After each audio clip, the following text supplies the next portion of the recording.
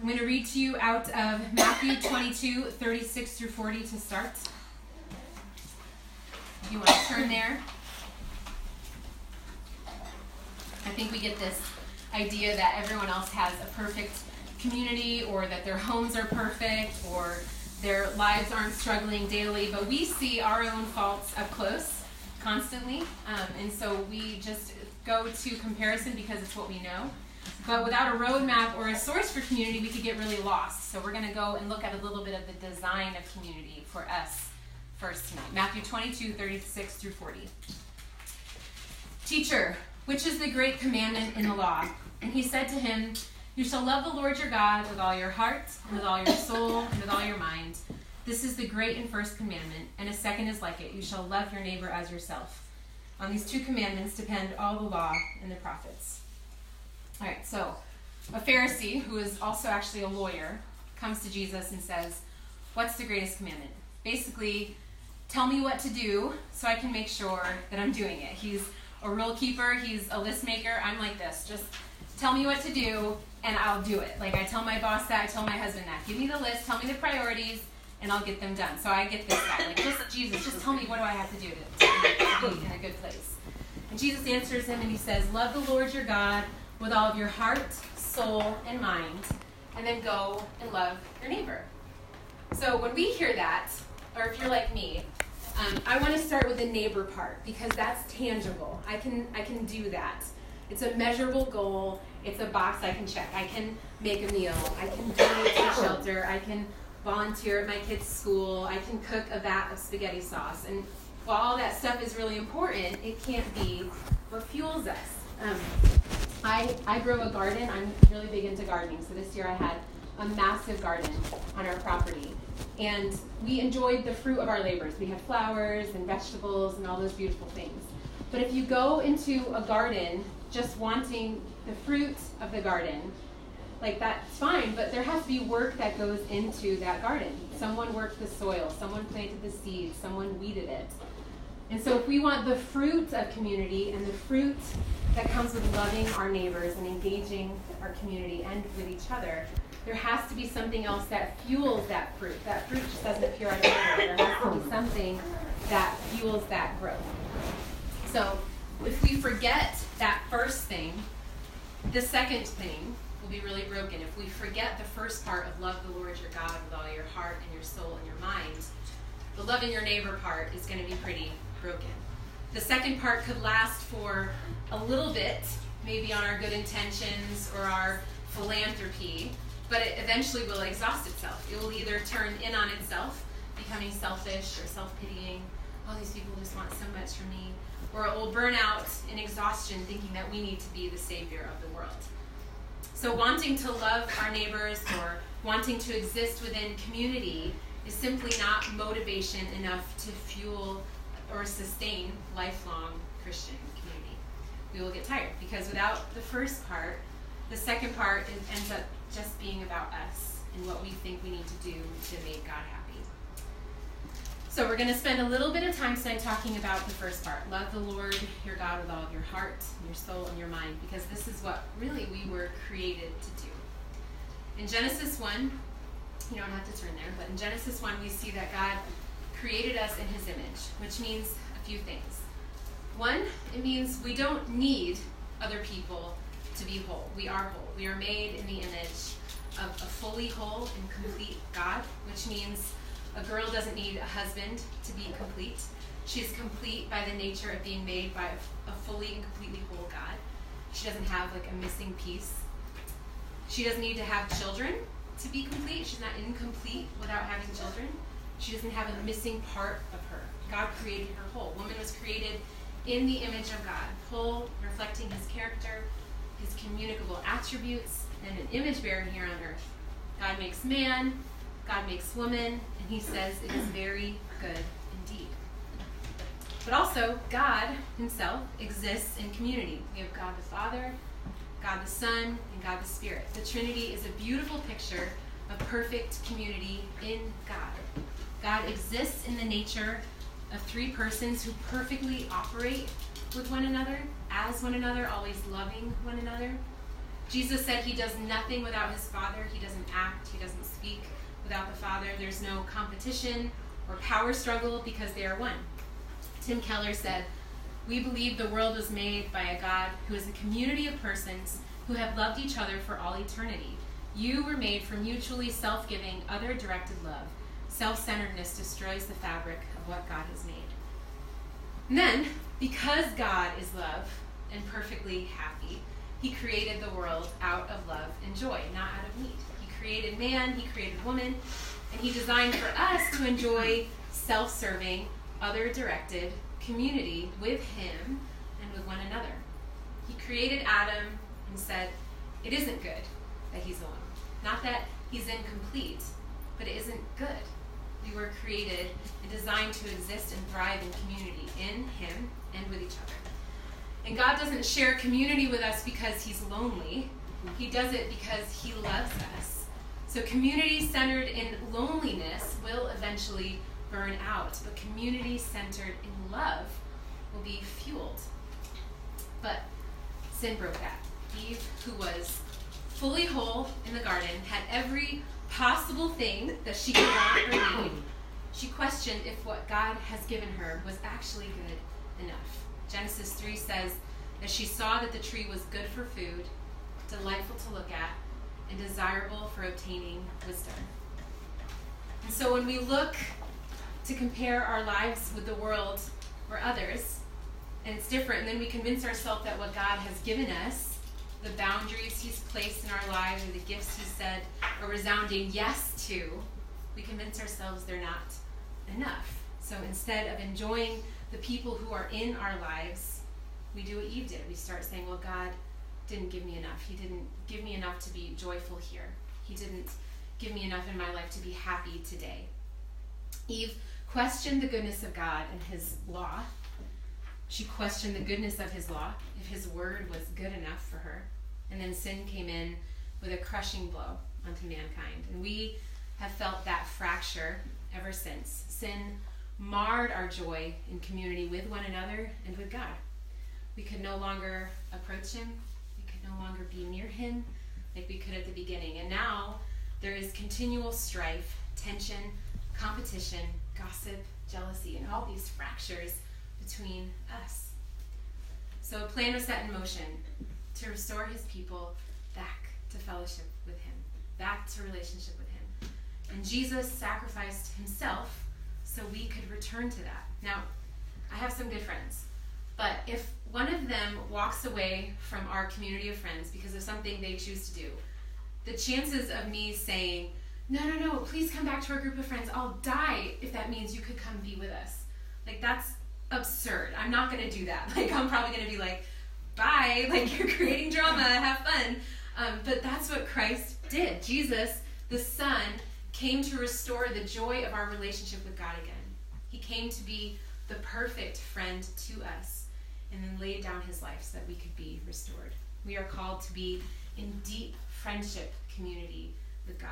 Abraham was called a friend of God. And this isn't like we think modern day, like BFF friends, like buddies, or Jesus is my homeboy. I don't know if you've seen those t-shirts. That's not what I'm talking about. This is deep, true friendship, open, vulnerable friendship that is also more loyal and constant than any friend on earth. This is hesed love.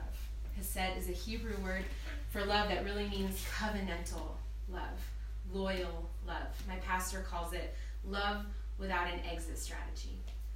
And we can understand to a degree that God, he's holy, he's above us, and we should worship him, and we can understand that Jesus came and lived among us, and we get that we're adopted as children into the family of God. But I really wonder if we understand the depth of friendship and community that we're given through Christ and in Christ. Jesus came to give us friendship.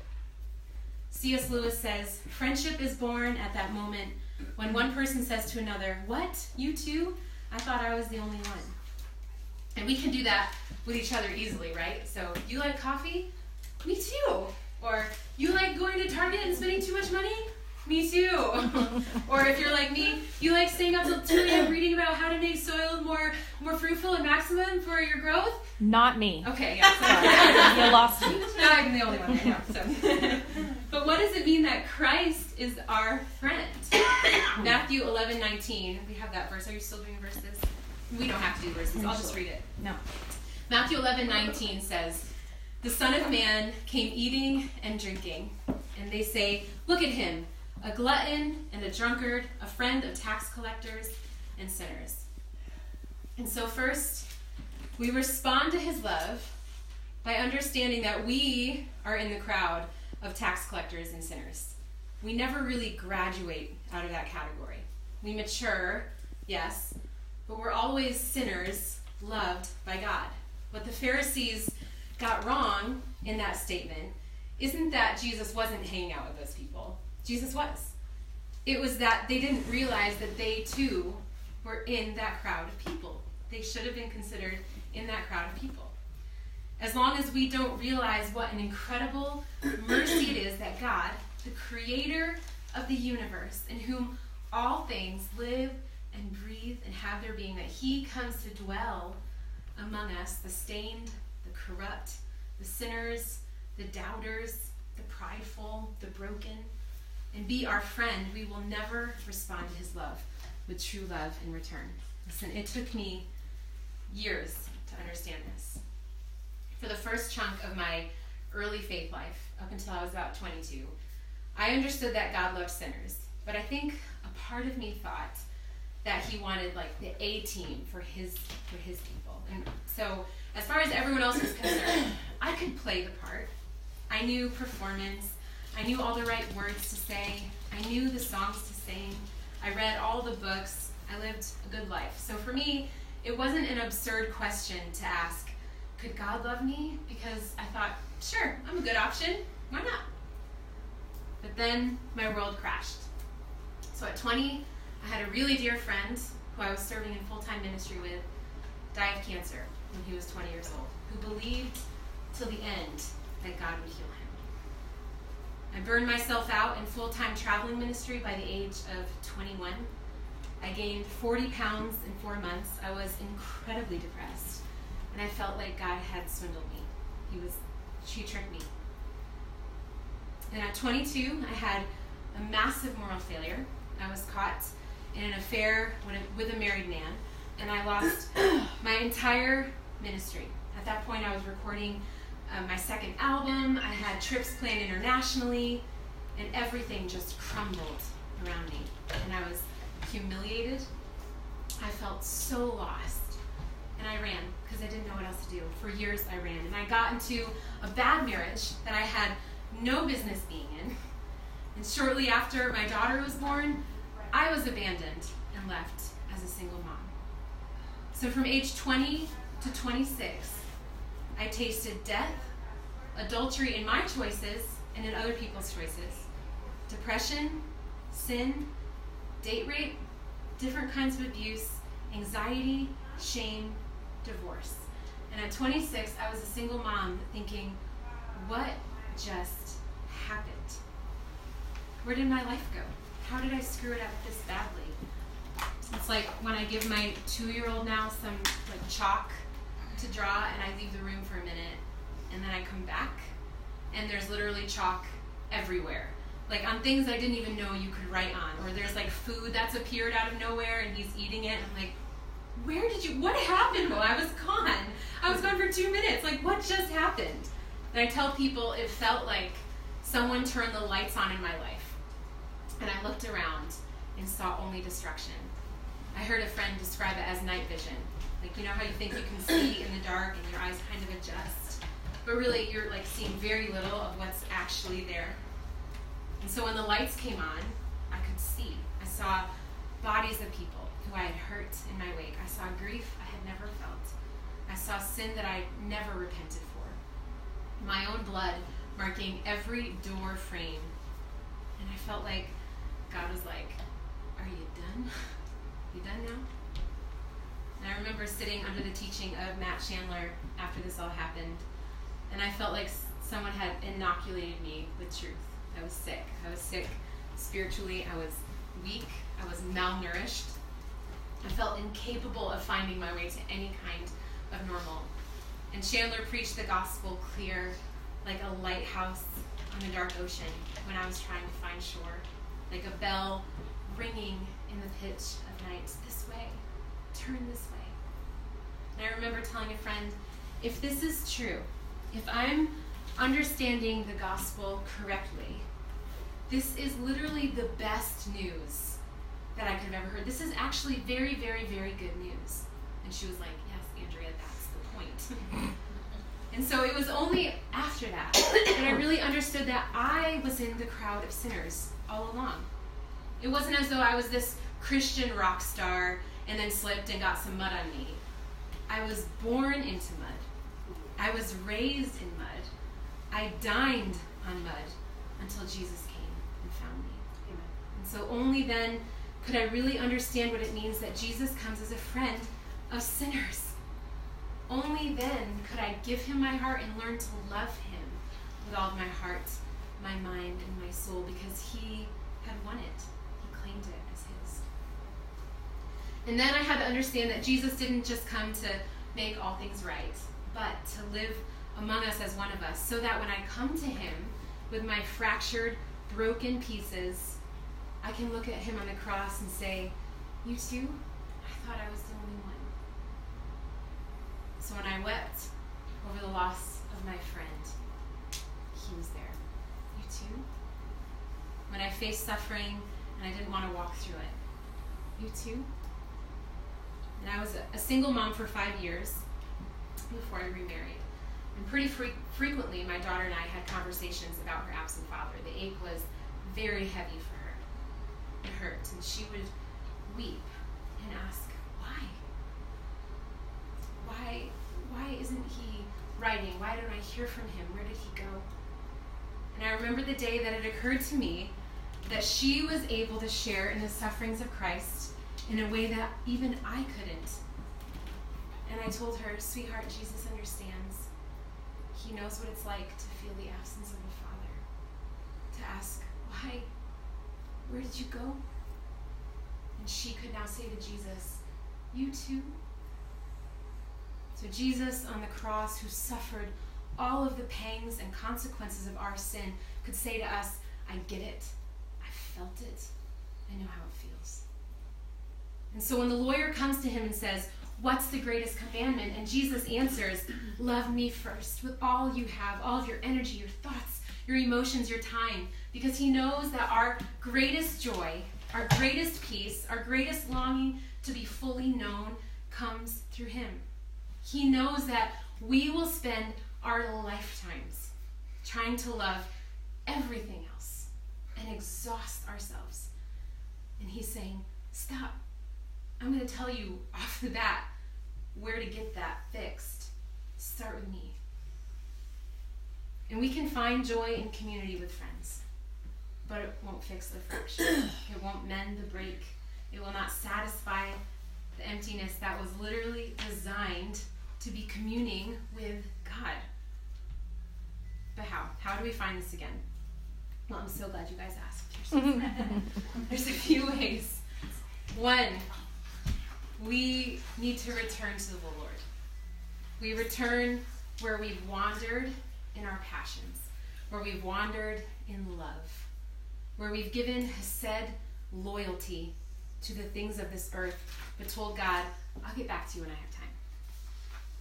We need to return to loving him with all of our hearts, not just a part of it that's convenient. When we love him, when our affection is his, it's a whole lot harder to look at our neighbors and start measuring. When we walk in the identity of being wholly loved, we are free to wholly love. We need to return to knowing him with all of our mind. Study the word. The Bible isn't a book of inspirational stories or verses that we can quickly Google and slap on a situation.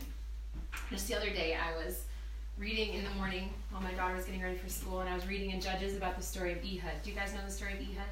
Some of you probably do. But Ehud, I'll tell you real quick. Ehud is a warrior for Israel who God raised up to take revenge on a Moab king. Okay, the verses say outright the Moabite king was a really fat man. Okay, so I'm not being insulting. That's exactly what Scripture says. Ehud follows him to the bathroom, and he stabs him through his gut, and the fat basically like wraps around the sword. I know. I saved this for after dinner. Okay, sorry, not working. Okay. And his lower intestines spill out all over the place. Okay, I'm done. So I'm done. It's in scripture. I read that. Yeah, it's biblical. Really. What's It's the problem? totally, I don't understand. But I read that to my daughter before school, and I was like, okay, sweetie, have a good day. And remember, when life gets hard, be an Ehud. Like, no! I don't want a phone call from school that's like, your daughter followed some kid into the bathroom. Like, Stab him in the gut? Yeah. The Bible is not a book of inspirational stories. It's not chicken soup for the Christian soul. It's the entire story of how God saves his people and sends himself to be their rescue. It's where he's chosen to reveal his character to us, what he wants us to know about him. It's not a map. It's not a survival guide. It's not a reference book. It's living and active, full of the power of God. So we should be eager to read, eager to study, eager to know him. And there might be days where it's only a few verses. It might mean meditating on one verse. Lord, what does it mean to be a tree planted by streams of living water? I'm going to think about that all day. God, what does that mean? There might be seasons where you can study and dig. And there's going to be other seasons where you're just chewing on the same chapter for a few weeks at a time. It's still the same thing. It's still the word. But we should be women who engage our minds in knowing God. If we treated our relationships on earth the same way we treat our relationship with God, we'd be in really sorry shape. If I said to my husband, babe, I love you, and I love the way you make me feel. I love coming home to you when I'm sad, or coming to you when I need money or help. But the rest of the time, I don't really want to talk to you. Like, I'm getting that need met elsewhere. I'm good. I'll give you the credit if, something good happens, but I don't want to talk about, like, who you are. Kind of find that boring. I don't really want to know, like, how you got here. That's really boring. I don't want to know much else about you, but I'll hit you up if I need some cash. That's a terrible marriage, yet we have no problem treating God that way. We should love him with all of our heart, with all of our mind, and we should be bringing our soul, the piece of us that is eternal, to him. We can do this through prayer and worship, prayer that consistently and daily turns our inner compass back to him, because we are so prone to wander. Prayer and worship that realigns our system with him. Prayer that meditates on who he is. Prayer that draws near even when we have no words. I'm an imperfect parent, flawed, broken. But you know what I love? I love when my kids come up and sit next to me and don't say anything and just sit next to me. They're not asking me for anything. They're not trying to get me to go. Like, they just want to be with me. And if I'm an imperfect, flawed parent and I love that, how much more does God say, just come to me. You don't even have to say anything. I just want to be near you. I want you to want to be near me. Prayer that draws near with imperfect words. The Spirit prays when we don't know what to say. So we can practice this, and we can learn to love him with all of our heart and mind and soul without any pressure, because we know this. We will absolutely fail at this. And yet, he holds us to the end. He knows we'll do this imperfectly, which is why he came. John 13:1 says, Now before the feast of the Passover, when Jesus knew that his hour had come to depart out of this world to the Father, having loved his own who were in the world, he loved them to the end. He is the truest friend. When we fail in every way that we can, he sticks closer. When we grow weary, when our faith fails, he holds steady. He perseveres. He anchors us. And so then we're free to learn how to love him. Like kids, learning how to love. How to step into community with the God who designed us. How to forsake the loves of this world, the distractions of this life, and then find our joy in him first before we go back to the rest of the world. We can't give bread if we don't go to the one who provides it. We can't be free to genuinely love one another if we aren't anchored in the love of Christ. We could plan the prettiest brunch, have the best of friends, and we'll still leave aching for something, because we were created to be whole in him, and wholly his first, with all of our heart and mind and soul.